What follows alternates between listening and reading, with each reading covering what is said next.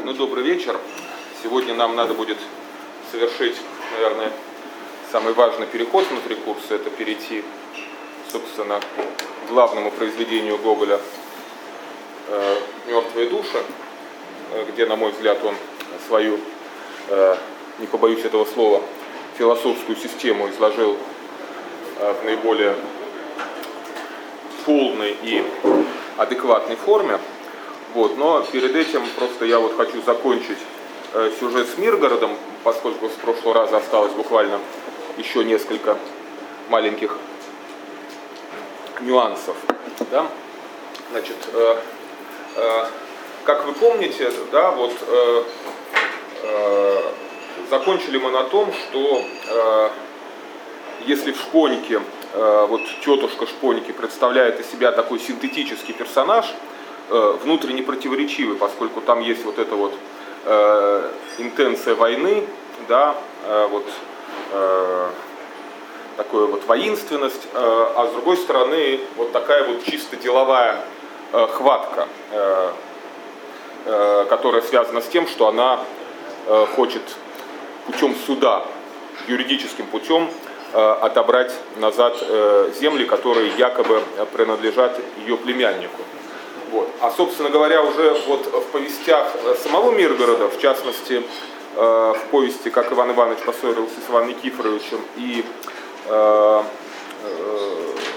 «Старосветские помещики», дана как бы вот такая аналитика этого образа, и, собственно говоря, вот как бы тетушка Шпоньки раздваивается. Да? С одной стороны, это Пульхерия Ивановна, вот такая верная боевая подруга Афанасия Ивановича, а с другой стороны, вот та самая Агафья Федосеевна, да, которая приезжает к Ивану Никифоровичу, и благодаря именно ей, ее вмешательству, ссора, вместо того, чтобы вспыхнуть как некоторое блистательное приключение и, может быть, быстро перейти в примирение, вот она перерастает как раз вот в эту бесконечную тяжбу. Да?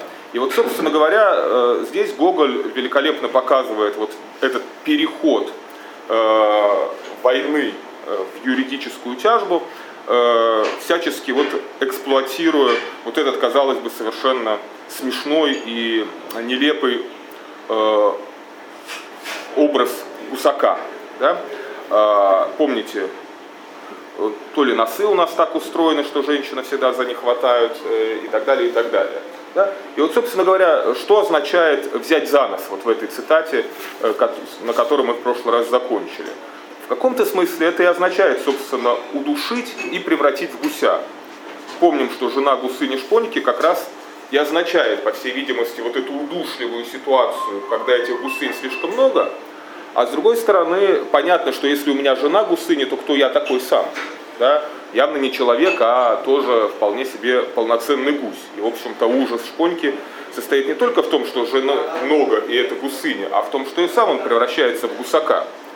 С другой стороны, Гоголь явным образом показывает, что Иван Иванович реагирует на гусака настолько яростно, в каком-то смысле еще и потому, что понимает, что и сам Иван Никифорович превращается в гусака или даже уже превратился. Собственно говоря, вот эта Агафья Федосеевна с ним и обращается как с гусаком, то есть водит его за нос. Там есть известное место, которое психоаналитические интерпретаторы Гоголя уже давно обозначили как вот фигуру кастрации в этом тексте, потому что когда вывешивается вот до ружья со сломанным замком одежда Ивана Никифоровича, Гоголь говорит буквально, вначале были вывешены огромные шаровары Ивана Никифоровича, те самые, которые ему по наследству от Тараса Бульбы перешли, а потом поверх него женский жилет.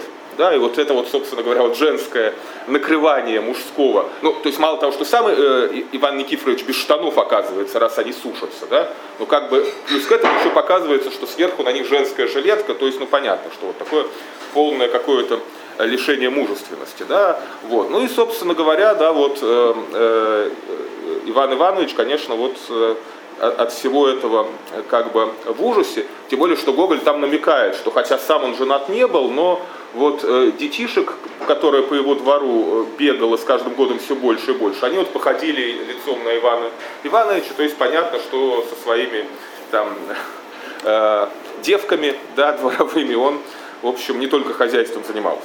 Вот, или занимался хозяйством, но в полноценном смысле этого слова. Вот, да. И, наконец, вот еще один важный момент, да, который Гоголь буквально нам говорит. Гусак – это еще образ мертвеца. Да? То есть в этом смысле я не гусак, потому что я не мертвец, да? Я не задушен. Чем это можно доказать? А тем, что, как вы помните, одна из самых ярких сцен – это то, как Иван Никифорович, чтобы досадить Ивана Ивановича, строит прямо на границе между их дворами гусиный хлев. Да? И Иван Иванович ночью, вот здесь Гоголь пародирует там большую романтическую литературу, показывает, да, вот как Иван Иванович ночью крадется подпилить этот хлеб. Более того, что интересно, что перед тем, как описывается фигура, причем описывается по принципу, да, а вот это я описать не могу. Да? Вот что автор не может описать, это Иван Ивановича, который вот выступает с пилой, да, вот как разрушитель этого хлеба. Но перед этим дается целая цепочка романтических образов, и все они отсылают к фигуре так или иначе рыцаря или солдата. Во-первых, там описывается влюбленный пономарь, да, который как рыцарь крадется к девице. Во-вторых, описывается гомон кузнечиков, про который Гоголь говорит, кузнечики, эти рыцари ночи, да, пели. И в-третьих, описывается красавица, которой снится гусарский уз.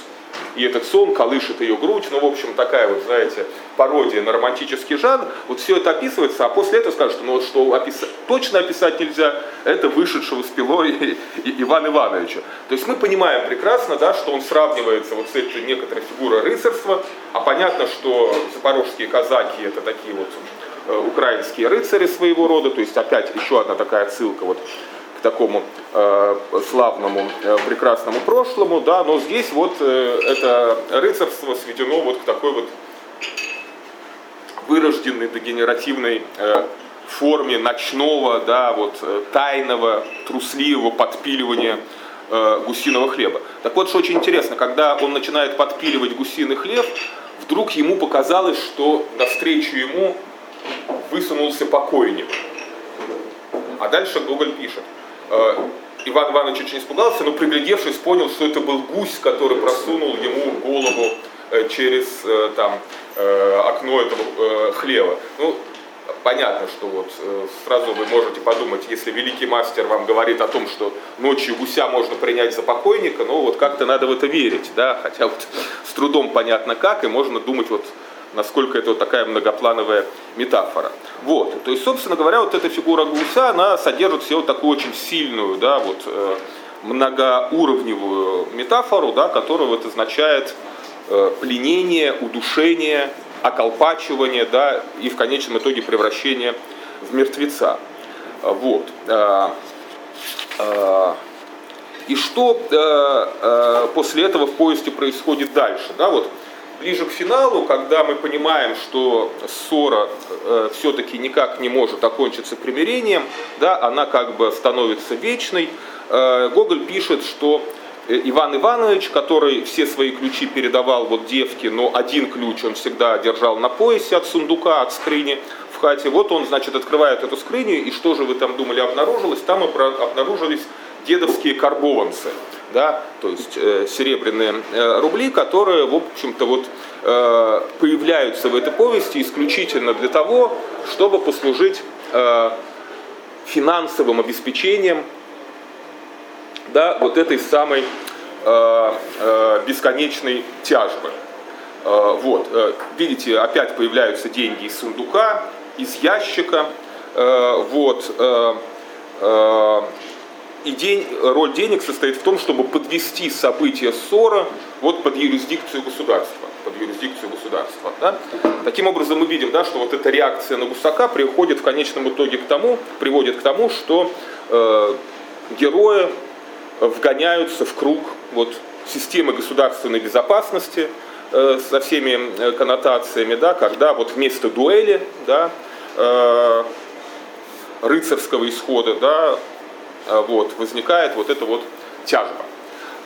В этой связи, мне кажется, очень интересно сравнить вообще вот сюжет повести про двух Иванов с ее такой вот возможной архаической, очень глубокой изнанкой. Понятно, что Гоголь не мог читать этот текст, но понятно, что архаические тексты содержат в себе некоторые архетипы, и Гоголь так или иначе, сознательно или бессознательно, на какие-то из этих архетипов в своих текстах реагирует. Да, есть вот в цикле исландских саг такая, наверное, одна из самых знаменитых саг, которая называется сага об Эгеле. Да, ну, понятно, Эгель такой вот викинг, скальд, богатырь, прожил долгую жизнь, и сага описывает вот постепенно, да, что у него в жизни такого интересного происходило. Да, это такой сильный человек, да, у него усадьба, у него там дружина, у него домочадцы и так далее, и так далее. И кроме этого он великий скальд, поэт. Да. И вот, значит, в саге об Эгеле приводится такой очень интересный рассказ, да, что как-то мимо усадьбы Эгеля проезжал некий другой такой славный человек, которого звали Эйнар звон Весов. Эгеля дома не было, но Эйнар звон Весов решил преподнести ему подарок. Подарок — это щит, обильно изукрашенный золотом. Вот. Ну, не только у Гомера были щиты.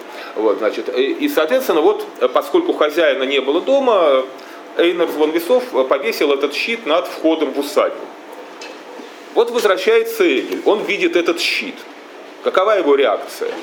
А реакция его оказывается вот для современного читателя совершенно неожиданно. Он приходит в ярость и неистовство. И вот что он при этом говорит. «Ничтожнейший из людей. Он думает, что я просижу над щитом всю ночь и буду сочинять в честь него песни. Дайте мне коня, я догоню и убью его». Да? То есть, вроде бы, да, щит — это, ну, как бы доказательство того, что признание у Эгеля есть. Да, его признают вот великим человеком, поэтом и преподносят ему дар. Но понятно, что с точки зрения архаической экономики дар — это всегда вызов. Это всегда что-то дуэльное.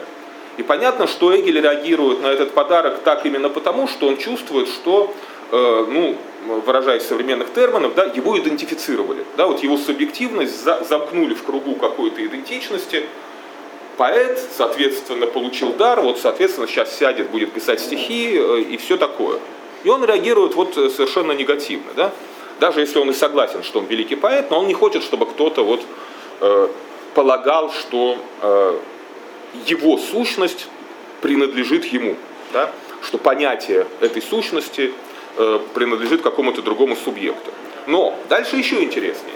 Да? Все-таки Эгель не догоняет Эйнера и не убивает его. А потом, ну, сага лаконична, да, там она без всяких психологизмов, там дальше сказано. Затем он все же успокаивается и слагает песнь, потом приводится эта песня, да, и в конечном итоге они с Эйнером оказываются в друзьях. Да. Вот так вот кровавая ссора, да, даже не вспыхнув, даже не разгоревшись, приводит как бы сразу вот к обращению к дружбе. Самое интересное, да, что в конце этого эпизода описывается судьба щита. Говорится следующее, да, что потом на какой-то пирушке Эгель уронил этот щит в бочку с кислым молоком. Вот. Ну и от кислоты щит испортился, и с него сняли украшения, и в блестках оказалось 12 эйреров золота. Да?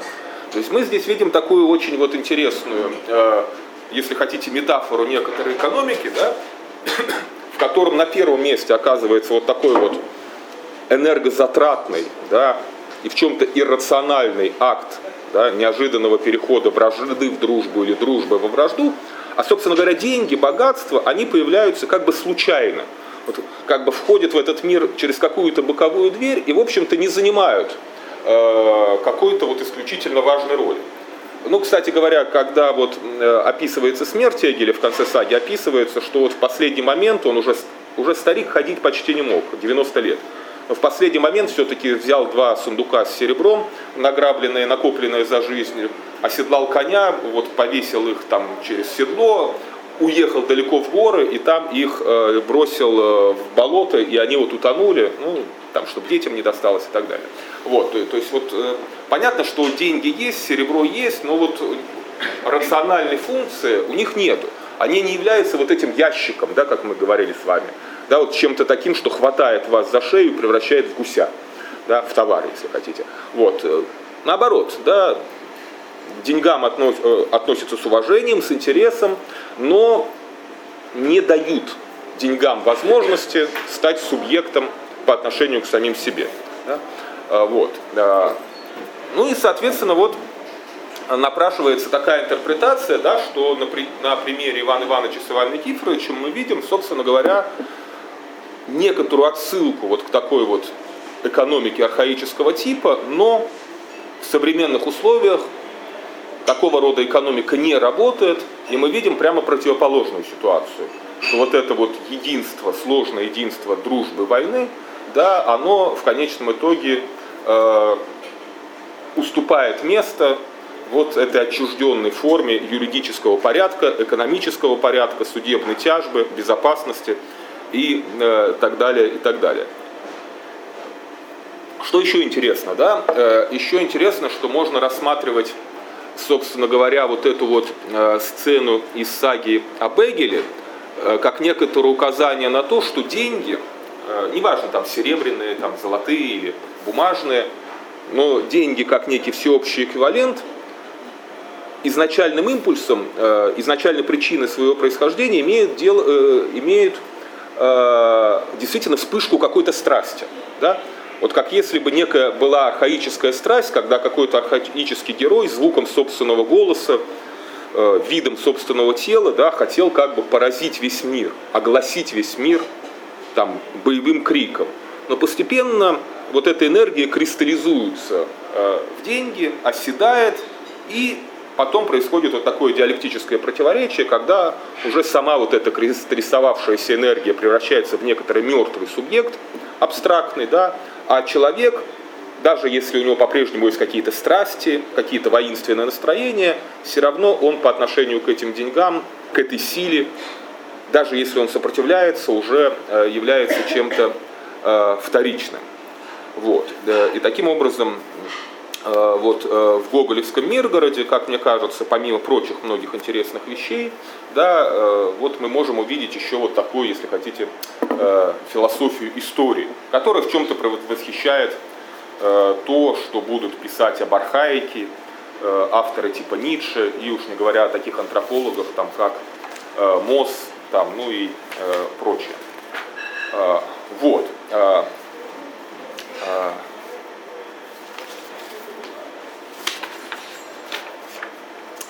Значит, если заключение сделать по поводу Миргорода, да, чтобы нам пойти дальше, что бы я еще хотел подчеркнуть? Повесть о Шпоньке и повесть о том, как поссорились Иван Иванович и Иван Никифорович, важны еще тем, что главные герои, в отличие от, например, Тараса Бульбы или от Вия, здесь не гибнут. Да? То есть они как раз и представляют из себя вот ту вечную зелень, противоестественную. Помните, кончается Миргород тем, что осень, но зелень на полях вот противоестественно выглядит так, как если бы уже ей ничто было не страшно. Да? Вот, собственно говоря, здесь мы видим указание вот на эту форму выживания, на эту противоестественную зелень, да, которую можно, если хотите, назвать какой-то тонатической формой жизни.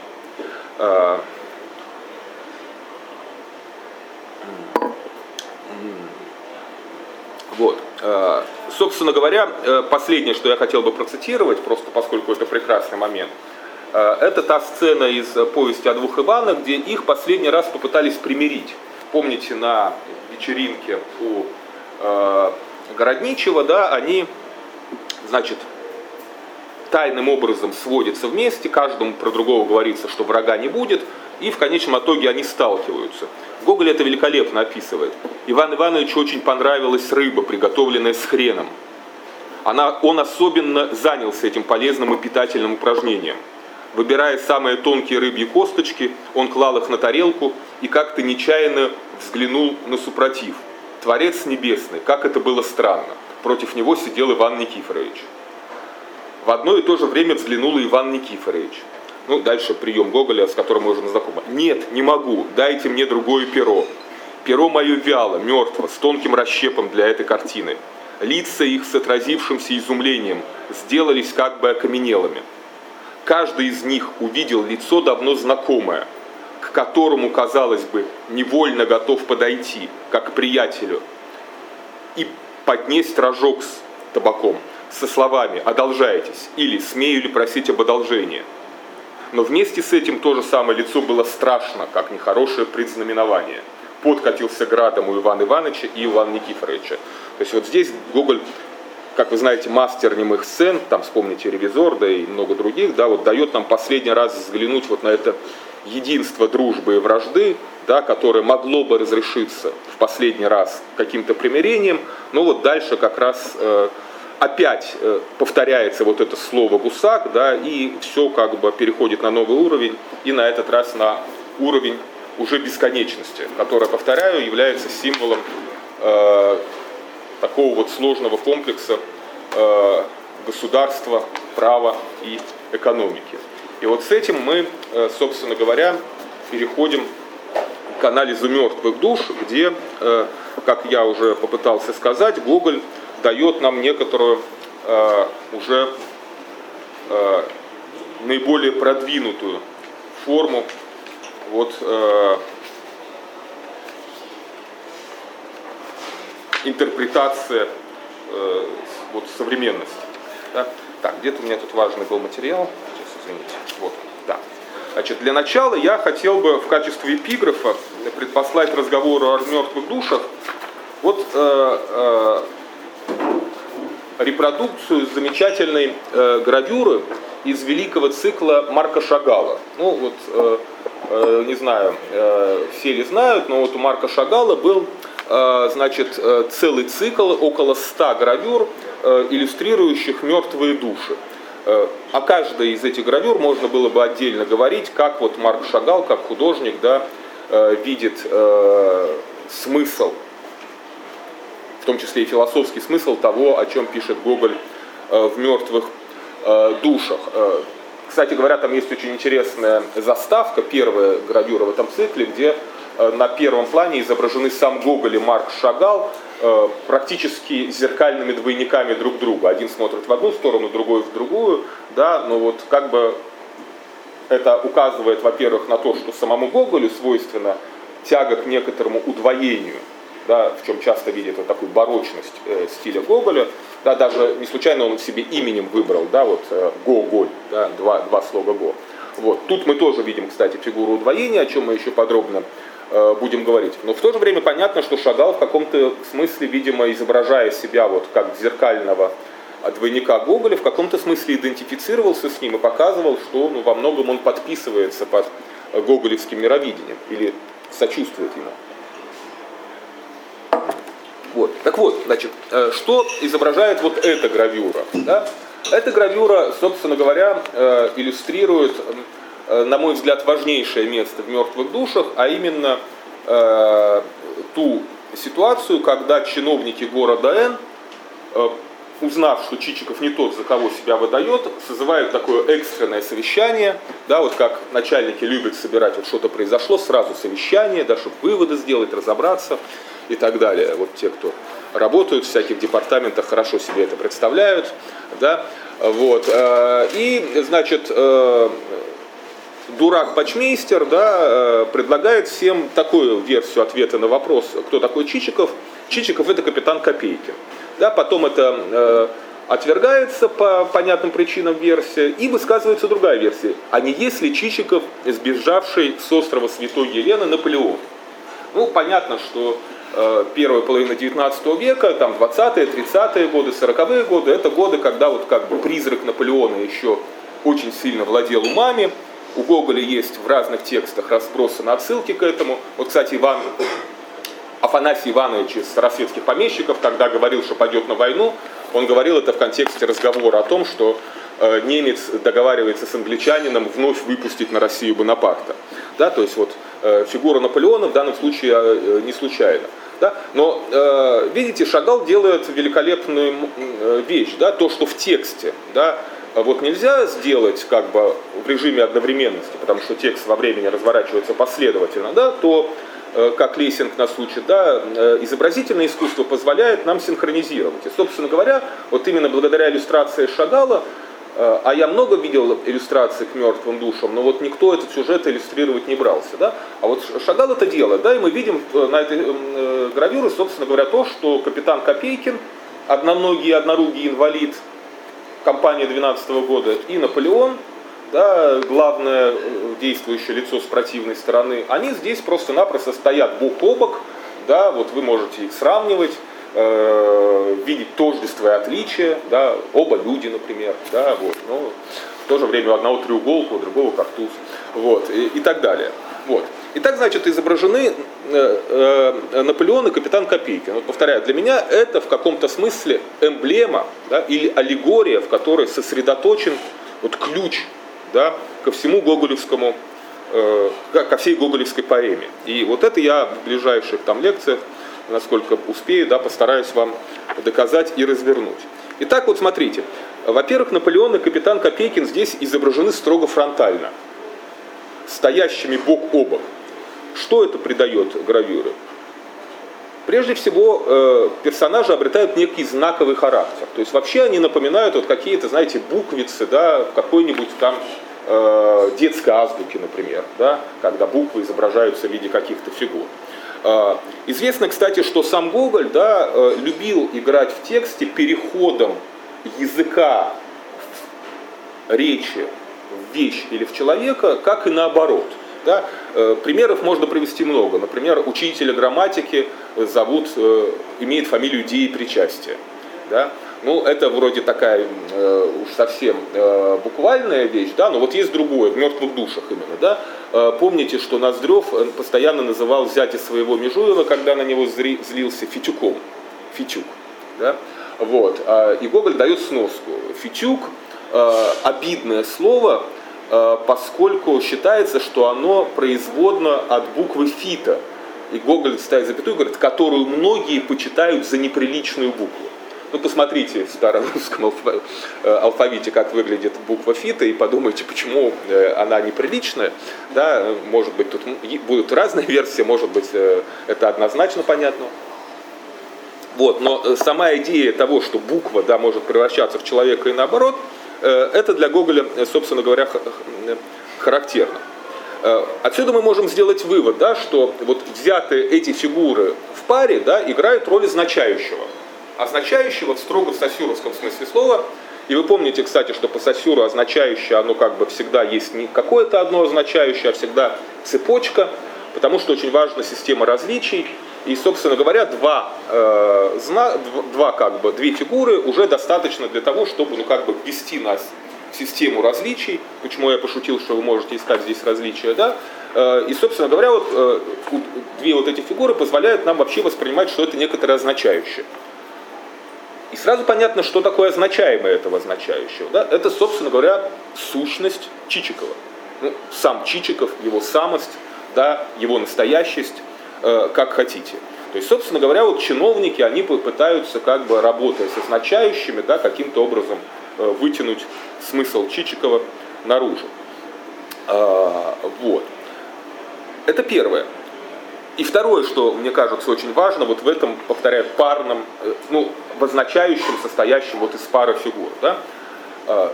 В общем-то, материя этого означающего, да, или то, чем оно мотивировано в реальном, если хотите.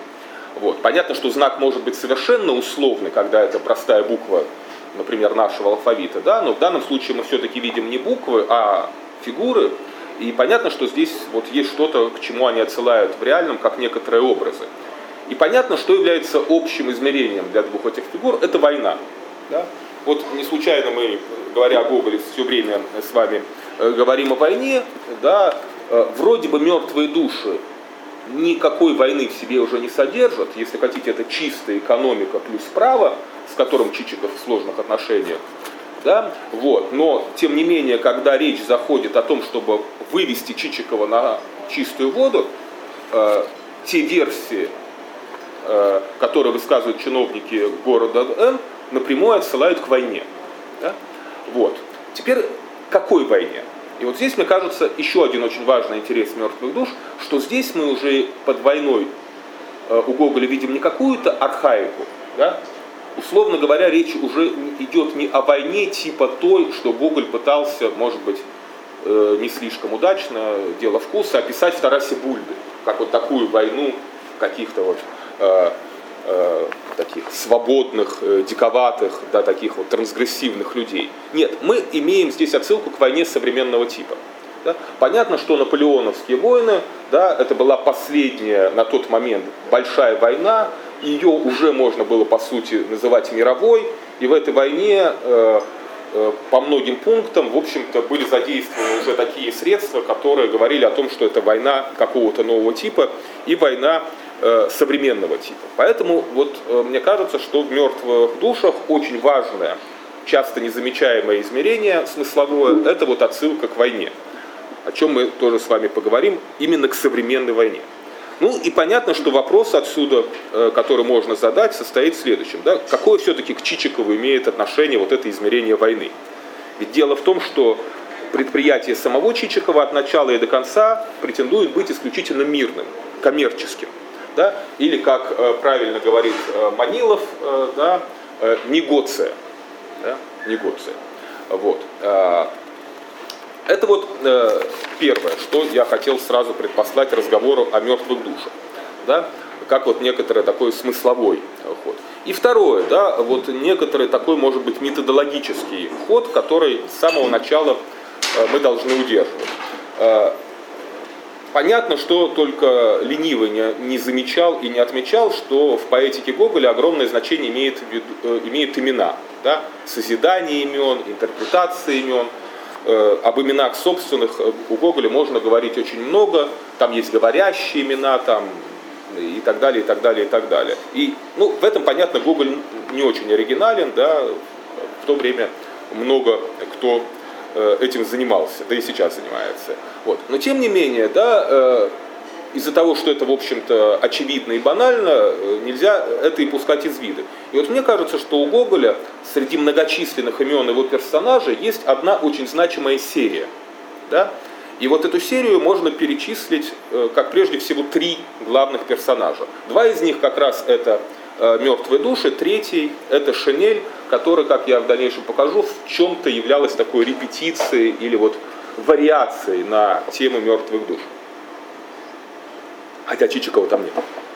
Вот. Значит, соответственно, это сам Чичиков, капитан Копейкин, Акакий Акакиевич.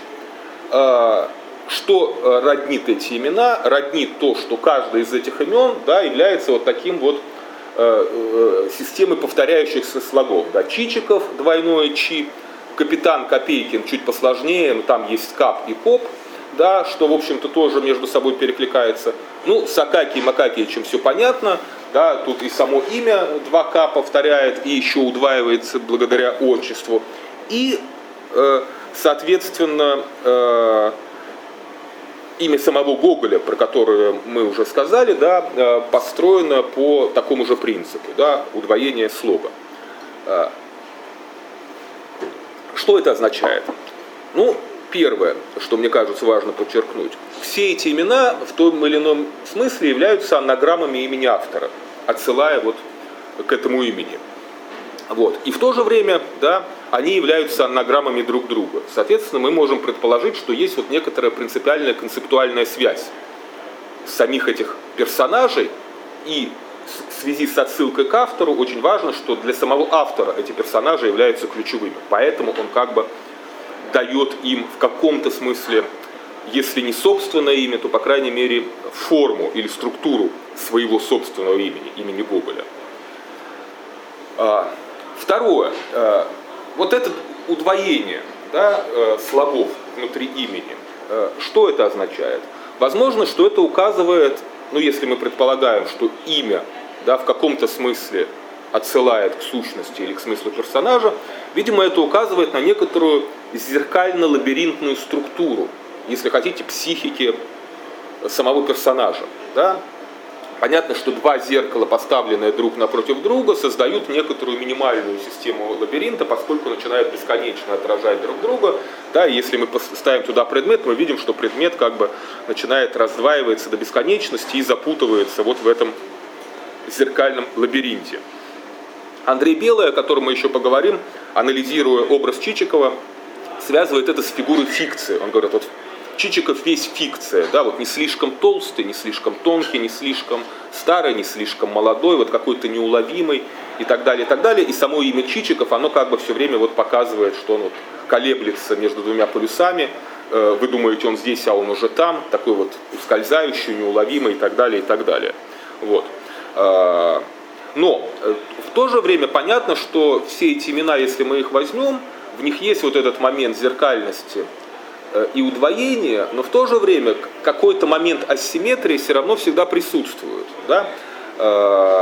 И в имени Чичиков, и в имени Капитан Копейкин. И мы можем предполагать, что вот внутри симметрии Гоголь вводит минимальную асимметрию, которая, если угодно, указывает на некоторый выход из лабиринта. Повторяю, это гипотеза.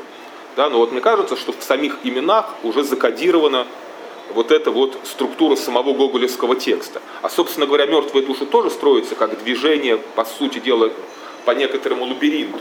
И мы как бы гадаем, выйдет из него Чичиков или не выйдет. Да? В разном смысле, например. Станет он хорошим человеком или так и останется таким вот стяжателем, преступником, предположим. Да? Вот. Если самый банальный пример брать. Ну и, наконец, еще, как мне кажется, очень важно, да, вот в этих именах, вот, это следующее, да, если вот говорить о русской традиции философии имени, в частности, о булгаковской традиции, да, то там есть вот, собственно говоря, возвращение, происходящее, кстати, параллельно с сосюровской критикой того, что означающее мотивировано, да? А вот в русской философии имени как раз противоположная тенденция, которая возвращается к кратиловской традиции, я имею в виду Платона, который, как вы помните, платоновский Сократ, он как раз говорит о том, что наоборот имена, да, они на самом деле выражают некоторые сущности вещей. Да? Человек это человек, потому что он очеловец, то есть ловит все своими очами, поэтому и называется человеком. Вот, Аверинцев так в русском переводе умудрился выразить этот смысл. Если так, да, то вот, собственно говоря, имена типа Чичиков, да, или Акакий Акакиевич, вот, что они отсылают? Отсылают ли они вот к некоторой родовой сущности, которая утрачена и которую надо найти? Или, возможно, они отсылают не к родовой сущности, взятой в ее тотальности, а к какой-то характерной черте, которая, наоборот, позволяет вот из этого круга сущности выйти, как бы выскользнуть. Если мы предположим, что сущность это наоборот что-то такое, что захватывает субъекта и не позволяет ему высвободиться. Вот это тоже вопрос, да? Что стоит за этими именами и, соответственно, за персонажами. Или да, отсылка к некоторой родовой сущности, или попытка такая вот экзистенциальная преодолеть идентичность этой сущности и вот как бы выйти на какой-то уровень свободы. Вот. Это вот методологический момент, который, как мне кажется, надо с самого начала предпослать, связанный с ролью имен у Гоголя. Ну и дальше, после вот этих вещей, я бы хотел некоторое время посвятить такому более глубокому введению в те, как бы я это сказал, как бы я это назвал, войну, о той войне за гоголевское наследство, которая, как я говорил уже, идет с самого начала, еще при жизни Гоголя оно началось и продолжается до сих пор. Да? То есть творчество Гоголя изначально является объектом для конфликта интерпретаций. При этом филологический, да, или там, поэтический аспект всегда с самого начала тесно связан с политическим. Вот. И здесь я хочу более подробно обратиться вот к той книге, которую я когда-то коротко анонсировал, и которая мне очень жалко, что до сих пор мало замечена. Да, это книга Алексея Давыдова, которая называется «Душа Гоголя». Книга в 2008 году вышла. Вот, и в этой книге дан критический анализ Гоголя, причем не литературный, а, скажем так, социально-критический, социально-политический анализ Гоголя, вот, с точки зрения ценностей классического либерализма.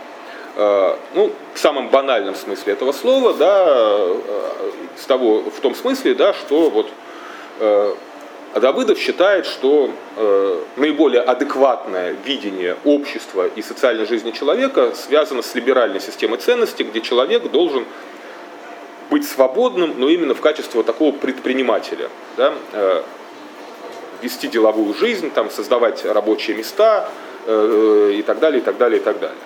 Вот. Гоголя с этой точки зрения он как раз и критикует.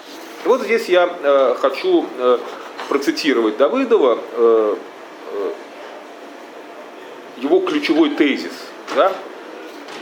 Этот тезис Давыдов очень хорошо прописывает, причем настолько удачно, что буквально в 2 предложениях всего Гоголя упаковывает вот в свою концепцию и формулирует диагноз Гоголю. Да? Значит, цитирую. «Социокультурное противоречие везде у Гоголя таит угрозу социокультурного раскола». Да? Противоречие таит угрозу раскола. Эта угроза незаметна, пока идет описание человека и нет анализа. Но как только Гоголь расчленяет смыслы и, вскрывая плотные слои бытия, пытается прикоснуться к сущности, открываются неожиданные вещи. Веселые, беспроблемные карнавальные вечера и черно-белая философия Тараса Бульбы не рождают ничего нового.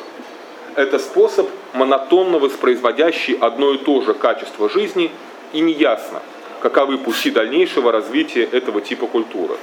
То есть все то, что Гоголь пишет об архаике с точки зрения Давыдова, как, например, с точки зрения Набокова, ярко, но неинтересно, в нем нету никакого движения. Дальше. Старосветские помещики в своих поместьях обречены на умирание. Маленький человек в городе обречен на гибель. В мертвых душах господствует раскол между идеалом рыночно-демократической цивилизации, вот, идеал самого Давыдова, и хищническим рынком традиционной России. И настолько коррупция и разложение человеческого укоренено в народной культуре, Давыдов еще, как и его учитель Хиезер, еще такие критики вот русского народного духа, как они себе его сами представляют.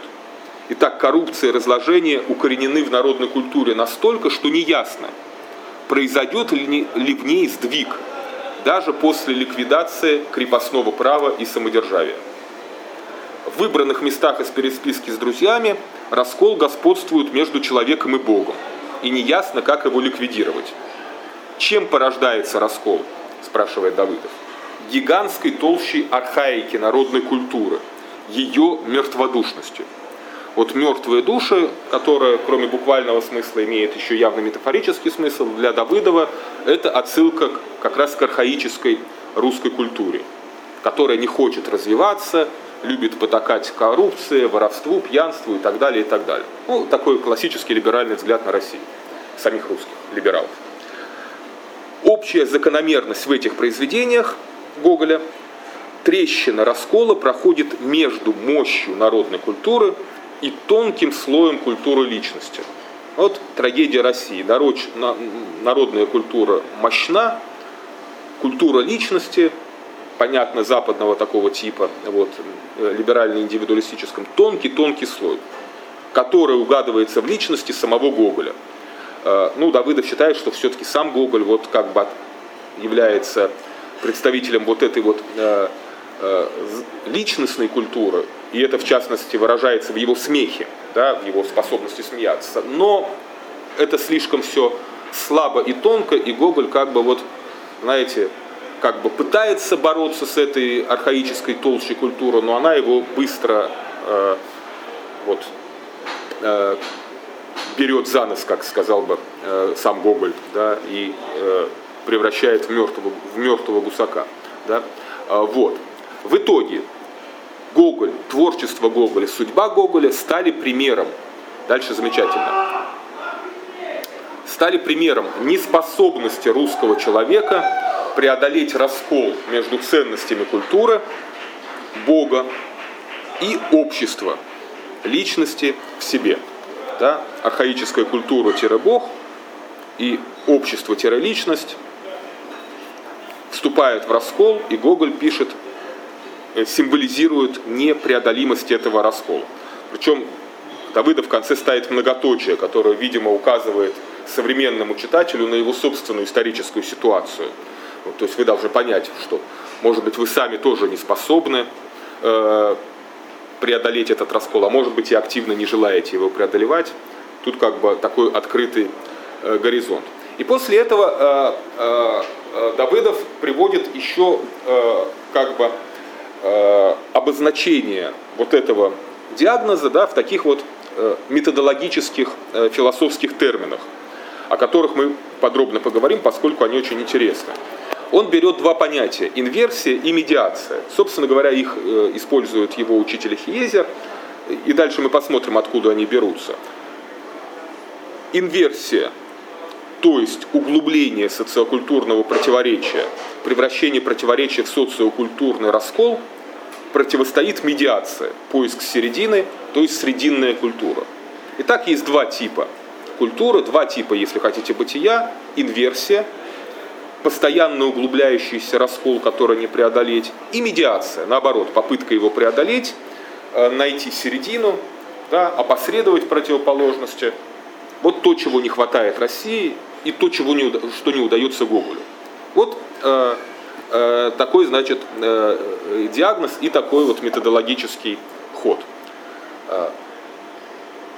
Что здесь бросается в глаза в первую очередь, как мне кажется? Мне кажется, что либерализм Давыдова, да, скажем так, идеологический пафос Давыдова в методологическом плане явным образом сочетается с гегельянством. С гегельянством может быть в такого уже адаптированного типа, но тем не менее, все-таки это такая вот стандартная версия гегелевской диалектики. Вот могу просто привести явное свидетельство применения категорий гегелевской науки логики в только что озвученном анализе. Во-первых, противоречие как главная фигура мысли. Абсолютно гегелевский ход. Во-вторых, противопоставление неопосредованной позитивности бытия. Да, вот бытие как простая там самотождественная структура, она как раз и дана в ранних гоголевских текстах. Да, вот что можно сказать про мир вечеров на хуторе близ Диканьки, где вот все так ярко, такие черти, такие красавицы и так далее. Просто это есть. Ну или было, если хотите. А этому противостоит опосредующая отрицательность сущности, которая с точки зрения Давыдова уже в более поздних гоголевских произведениях возникает, когда он вот это вот бытие начинает всячески отрицать. Да? И в Миргороде через разрушение этого архаического мира, и особенно в петербургских повестях. То есть сущность действует как отрицание бытия. Это абсолютно, конечно, гегелевский ход. Ну и третье, выбор в пользу медиации, да, или опосредования и осуждения инверсии.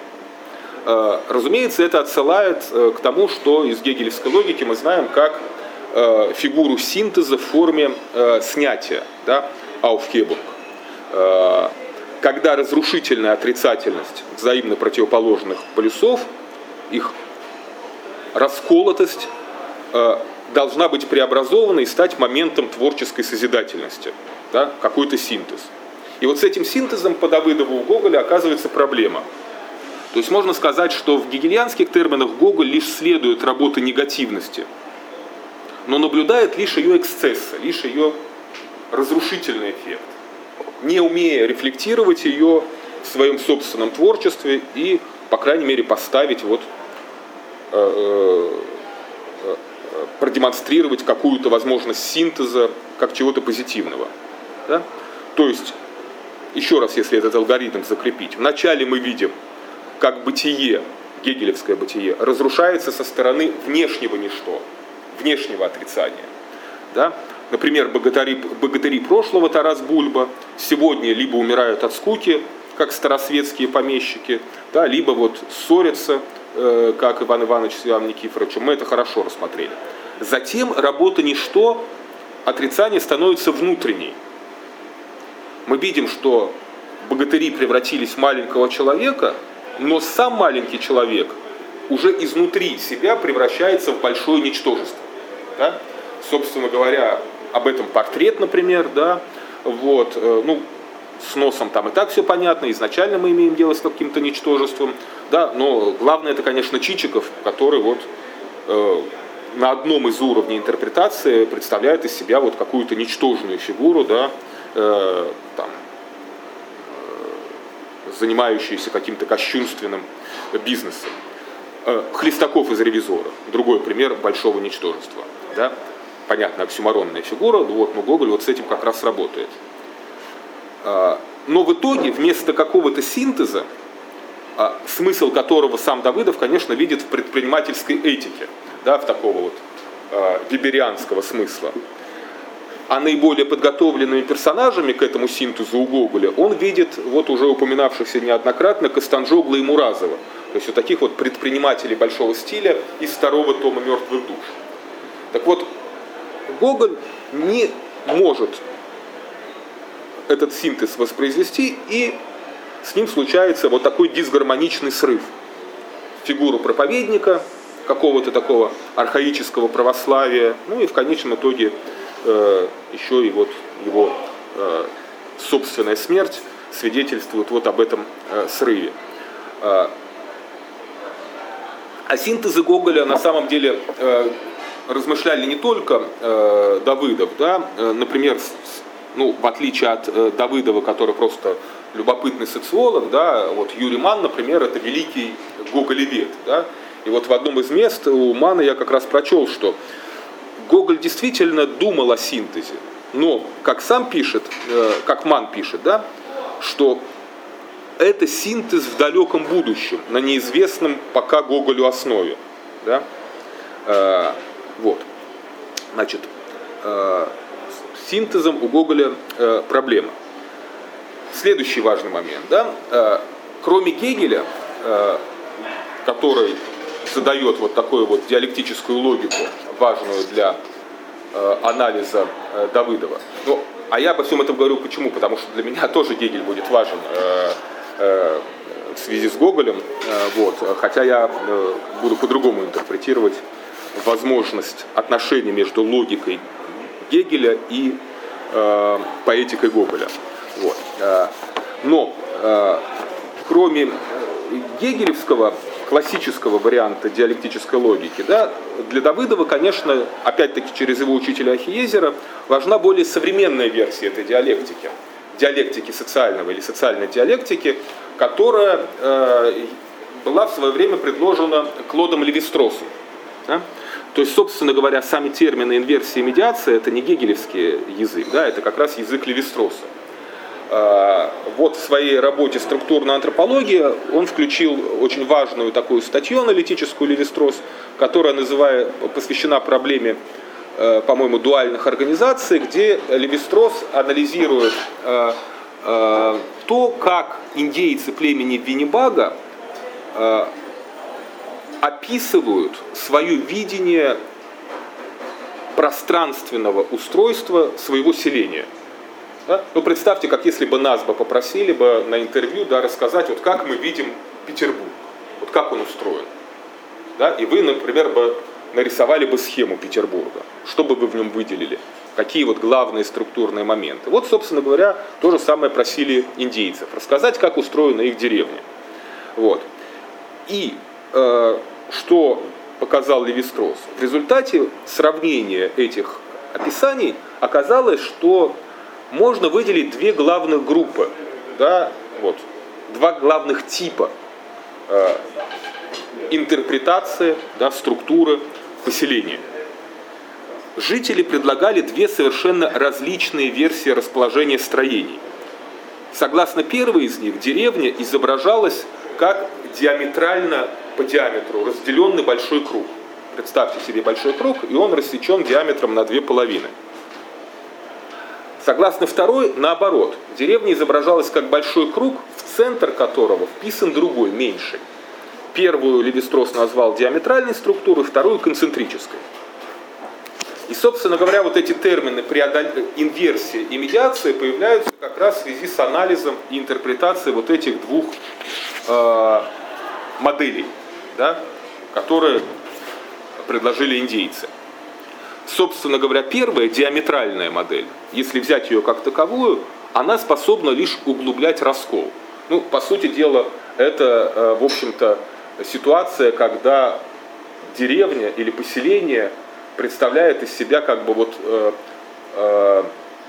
стенка на стенку. Знаете, когда там, например, вот два края деревни, да, дерутся друг с другом, да, вот идут стенка на стенку. Вот там я слышал, да, вот в архаических, ну не в архаических, вернее, а вот в старые времена так и было, собственно говоря, да, и вот, например, то село, откуда там мой отец, украинское, да, оно было разделено прудом, как положено, да, и, соответственно, те, кто жили на этом берегу, на этом, сами понимаете, оба эти, да, вот те, кто живут на этом, тех называют зареченскими, ну и, соответственно, наоборот, да, ну и, разумеется, драться с зареченскими, да, это вот как бы совершенно классическая ситуация, да, и вот это, собственно говоря, есть вот эта диаметральная структура. Вот она действительно носит такой инверсионный характер. А вот концентрическая структура, да, она как раз носит имеет характер шага к медиации. Почему? Потому что когда один круг вписывается в другой, во-первых, они уже не конфронтируют с друг другом, да, они не стенка на стенку, а выстраиваются в некую иерархическую структуру, а во-вторых, как описывает Левистрос, не зацикливаясь друг на друге, они начинают иметь дело с чем-то третьим. Ну, например, да, деревня или город или страна, да, которая внутри себя имеет некоторую иерархию, например, там аристократия, там и простой народ, или там Москва и остальная Россия, да, но вот когда есть вот такая вот концентрическая модель, зато они все вместе противостоят внешней среде, там другой деревни или окружающему лесу в случае индейцев Фенебага и так далее, и так далее. И здесь бинарная модель, как говорит Левистрос, уступает место триадической модели, да, и с точки зрения Левистроса, да, ну, в общем-то, это прогресс. Да? Интересно, что Славой Жижик в работе «Кукла и карлик», да, обращается именно к этой левистросовской модели и очень остроумно дает такую вот в своем духе интерпретацию вот этих двух моделей такого рода. Диаметральную модель он называет революционно-антагонистической. То есть вот можно представить себе, что те, кто видит видит свое место жительства в рамках диаметральной модели, это потенциальные такие настоящие революционеры. Да, вот они видят, что общество разделено каким-то радикальным антагонизмом.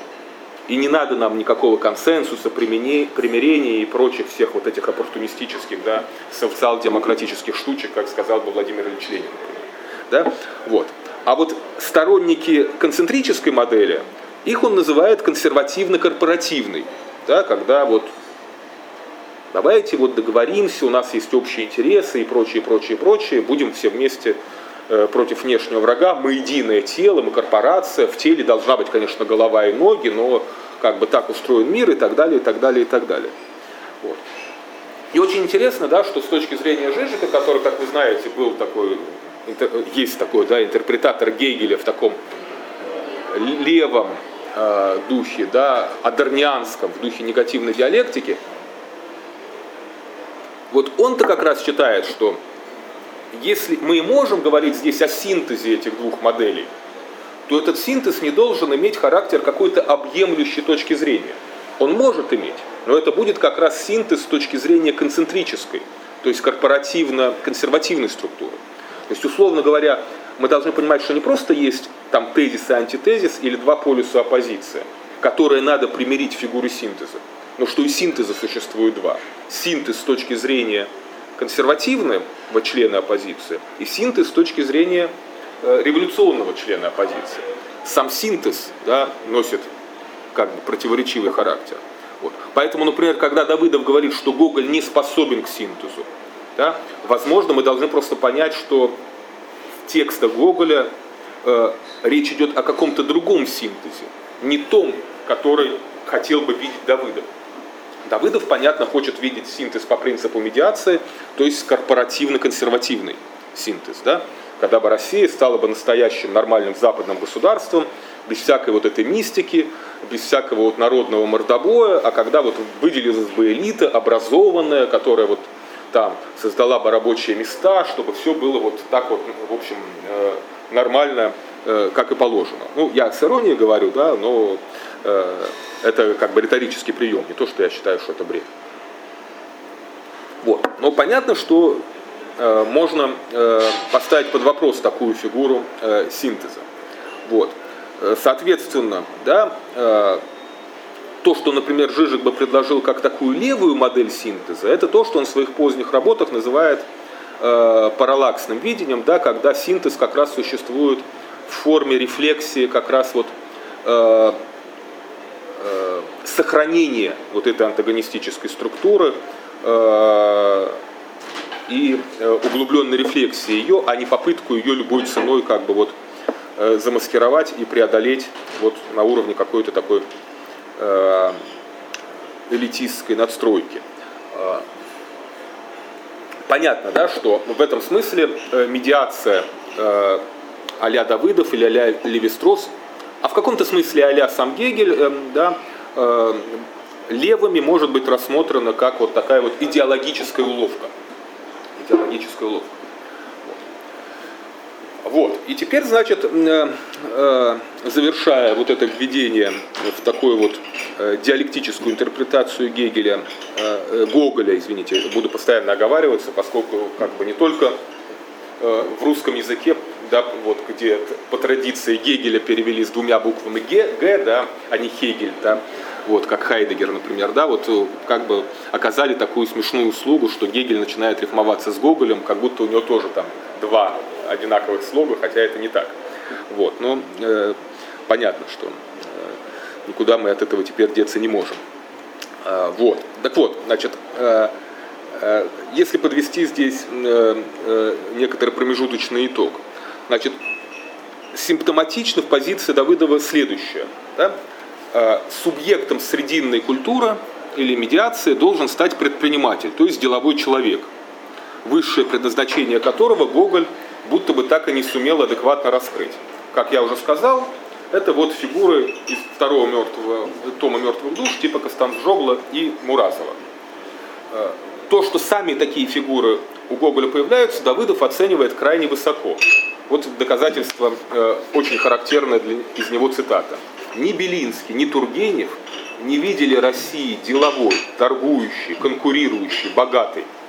Мало кто и сегодня, спустя 200 лет, видит такую Россию». Гоголь, выписывая образы Костанжогла и Муразова, то есть бизнесменов, пытался заглянуть в Россию будущего, в ту, которую он видел через 200 лет. Ну, идеологический посыл понятен. Давайте тогда, раз так важны эти Костанжогла и Муразов, присмотримся к ним поближе, как часто советует Маркс в «Капитале». Вот Костанжогла, да, в беседе с Чичиковым, который, будучи наслышан о его деловых успехах, приехал к нему учиться. Да? Понятно, что второй том это черновик, там проблемы со стилем и так далее, но некоторые вещи все-таки очень характерны. Да? Вот диалог Костанжогла с Чичиковым. Костанжогла говорит, поучая Чичикова и рассказывая о своем бизнесе. «Рыбью шелуху сбрасывали на мой берег в продолжении 6 лет сряду промышленники. Ну куда ее девать? Я начал из нее варить клей. До 40 тысяч и взял. Ведь у меня все так». Реакция Чичикова гениальна. Сколько раз читал, только сегодня заметил. «Экой черт», — думал Чичиков, глядя на него в оба глаза. «Загребастая какая лапа». Да? То есть, вот, собственно говоря, то, что я давно веду, да, о том, что вот у Гоголя есть важная фигура вот этого черта с очень хорошей хваткой. Оказывается, вот сам Чичиков так оценивает Костанжогла, понятно, желая ему подражать и стать таким. Но все-таки черт. Да? И лапа, конечно, слово очень важное. В дальнейшем, когда мы будем говорить уже подробно о Наполеоне и капитане Копейкине, мы обязательно обсудим отношения человека и животного в связи вот с большой дискуссией Хайдеггера, Агамбена и Деррида, где речь шла в частности о руке и лапе, да, чем лапа отличается от руки и так далее, и так далее. Но вот у Гоголя действительно загребастая какая лапа, сказано про Костанжогла устами Чичикова. Костанжогла, поскольку он этого не слышит, поскольку Чичиков это думает, да, продолжает дальше. Да и то, потому занялся, что набрело много работников, которые умерли бы с голоду. Год голодный, а все по милости этих фабрикантов, упустивших посевы. Заметьте, что хотя Костанжогла сам промышленник, да, но других промышленников или фабрикантов он очень жестко критикует. Почему?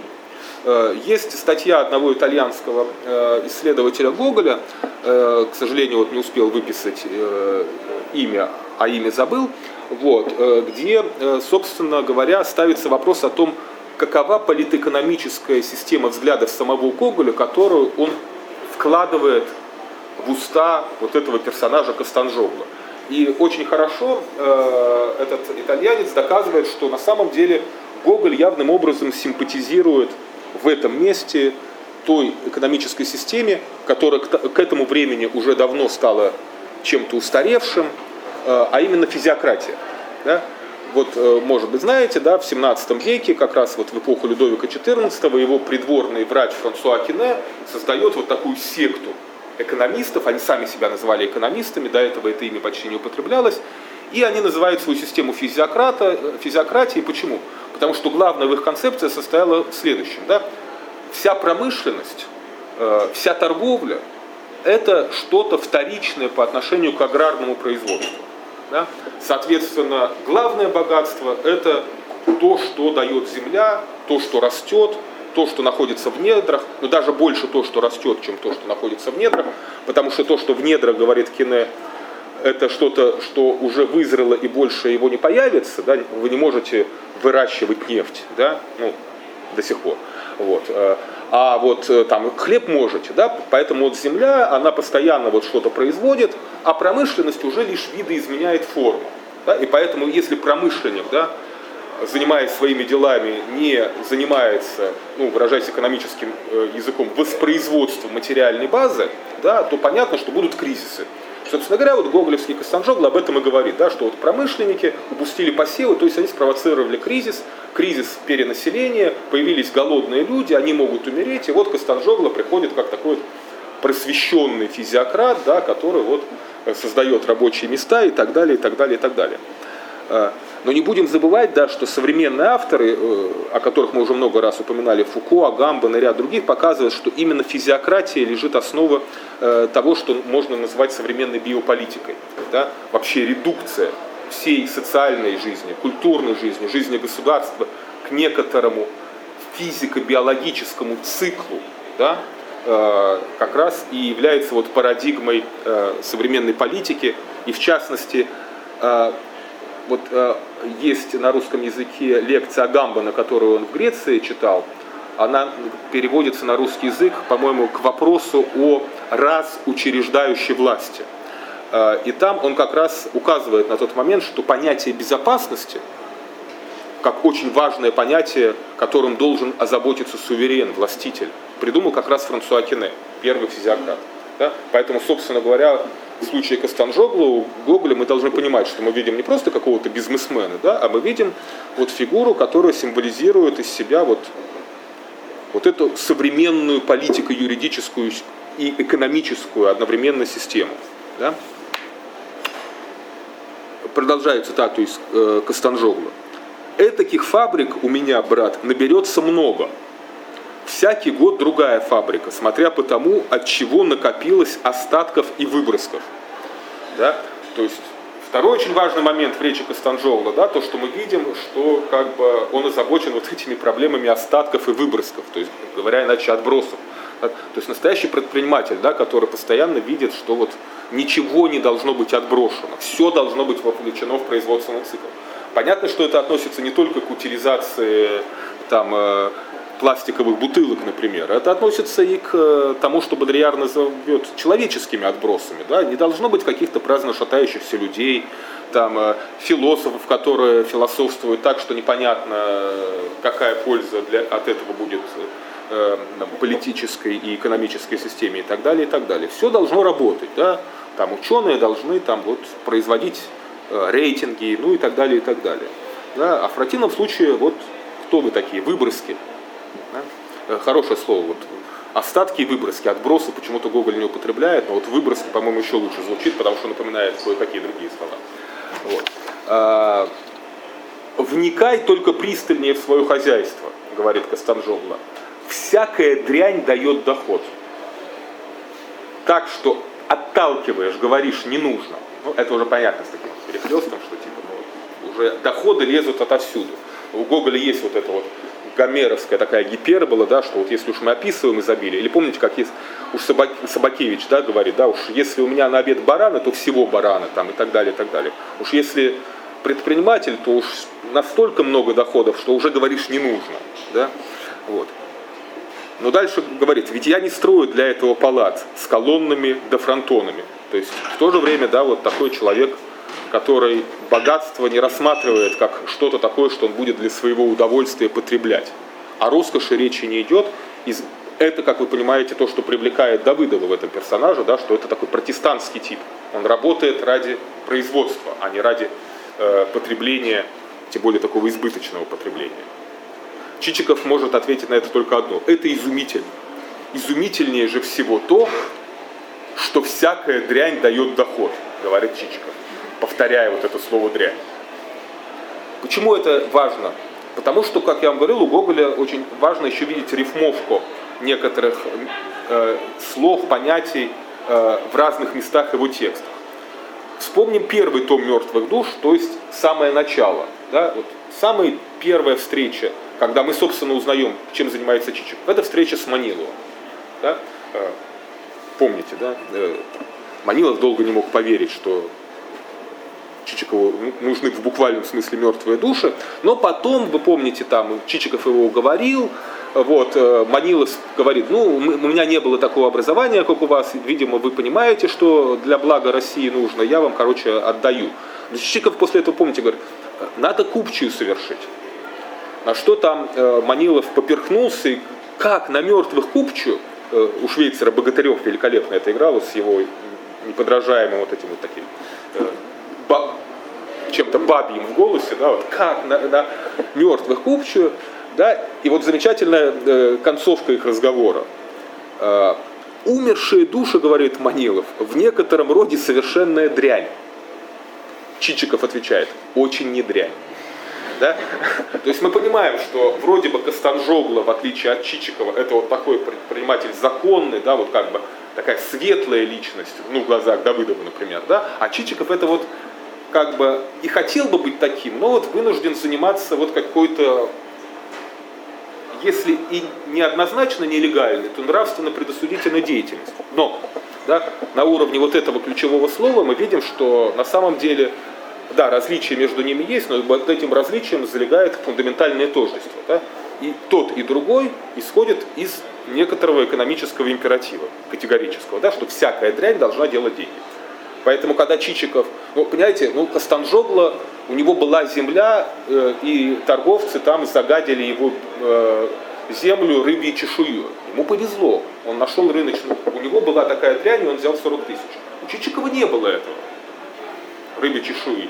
Он нашел другое, да. В каком-то смысле Чичиков еще и более важный персонаж, да, потому что это такой интеллектуальный бизнесмен, да. Это человек, который как бы не просто там ресурсы перерабатывает, да, а он глядит дальше в какую-то экономику, построенную на человеческом капитале, да, вот, в буквальном смысле этого слова, да. Но человеческий капитал не в том смысле слова, что вот есть там люди, там высококвалифицированные работники, это капитал корпорации. Понятно, да, но ведь, а есть вот человеческий мусор, да, вот, извините, выброски, да, тоже надо использовать, тоже надо вовлечь. Очень даже не дрянь, говорит Чичиков. Да? Поэтому мы видим, что в данном смысле они вот как бы персонажи достаточно близкие. Поэтому, да, кроме линии Давыдова, которую в Костанжогло как раз видит вот такого, ну, по сути, спасителя России, другие аналитики гоголевского текста, конечно, полагали прямо иначе.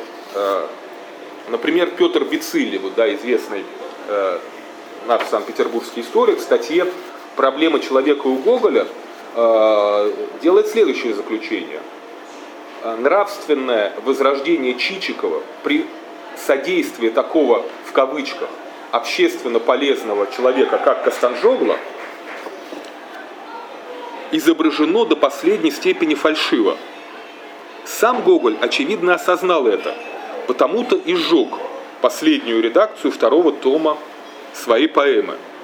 «Мертвые души», собственно, кончаются на первом томе, то есть без какого-то завершения, развязки.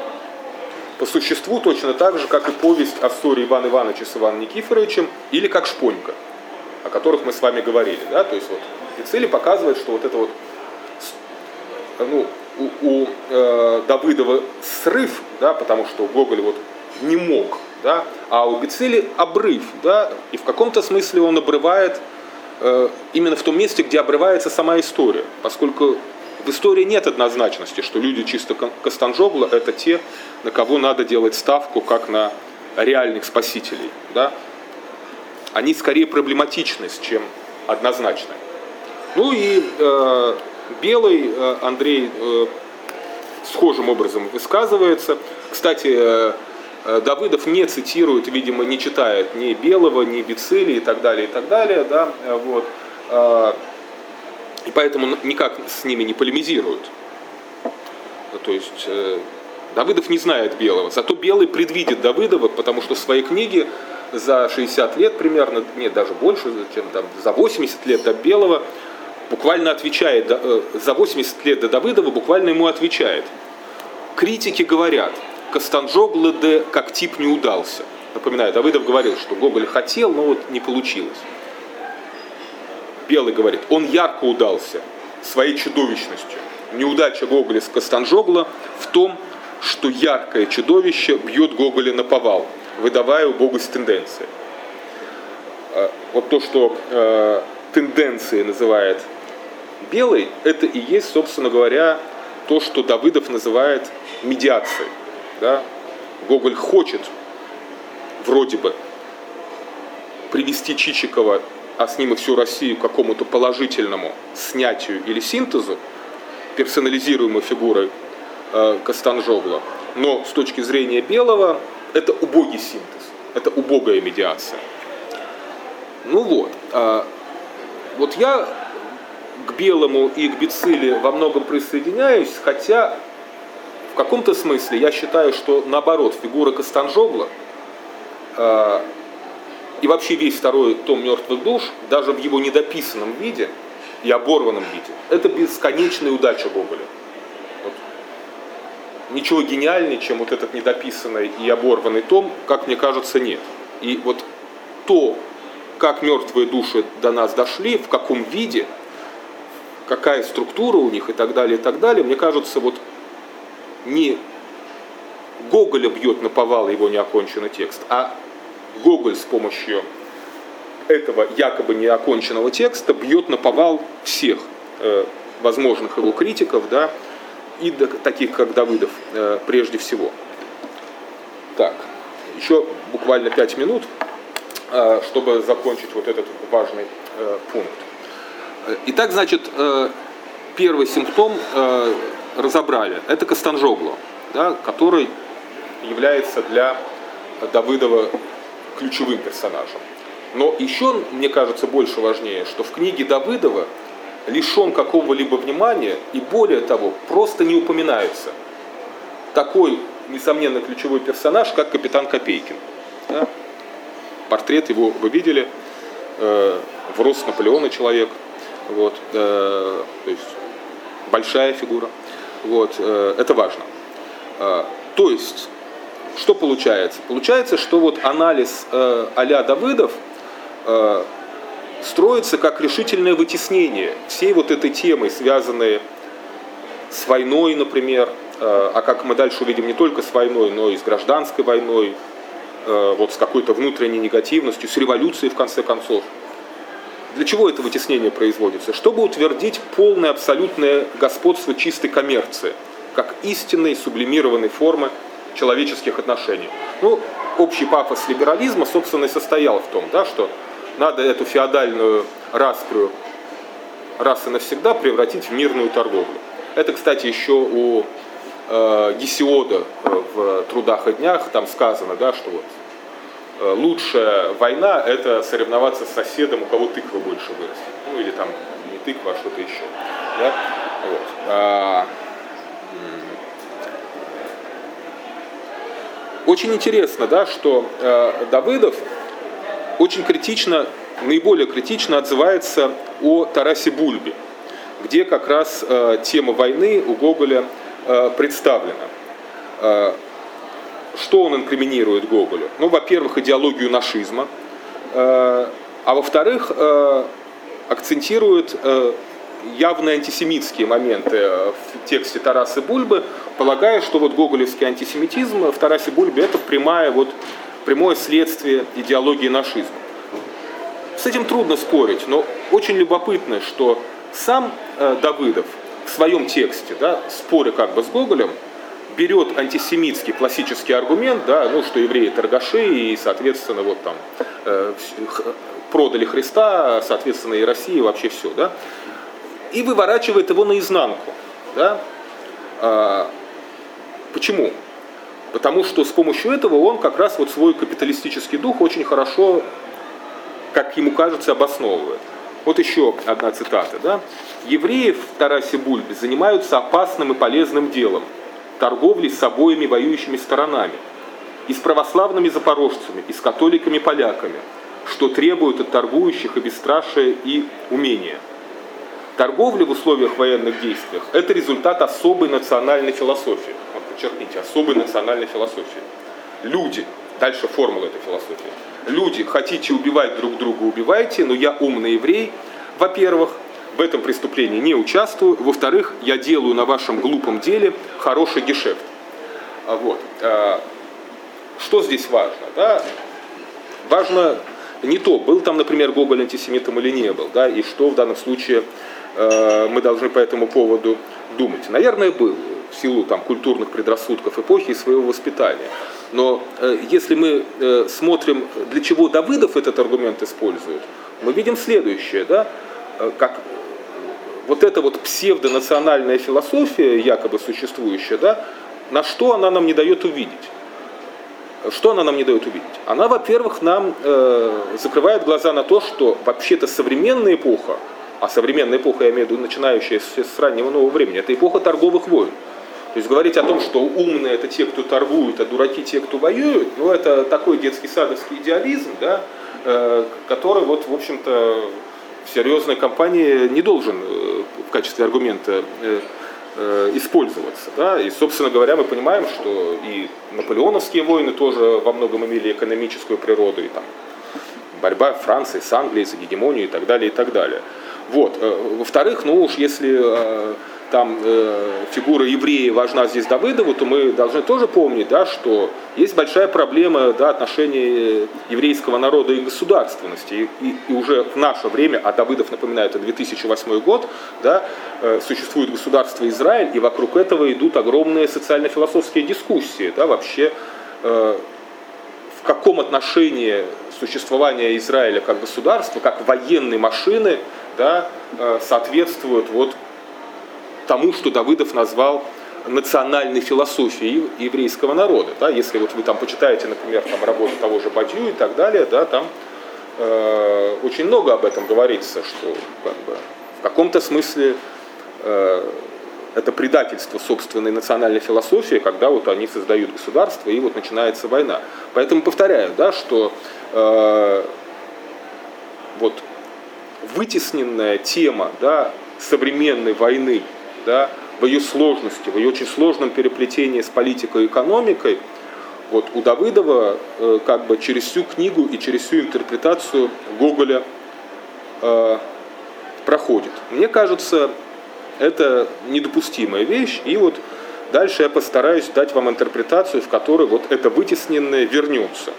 Поэтому можно подытожить в следующих словах. Да? С одной стороны у нас есть инородец Костанжогла, инородец, потому что с греческой фамилией, а с другой стороны есть капитан Копейкин, который представляет из себя вот тот самый народец, да, про который Гоголь сказал: «Эх, русский народец не хочет умирать своей смертью». Итак, инородец – это уже то, о чем мы поговорим в следующий раз.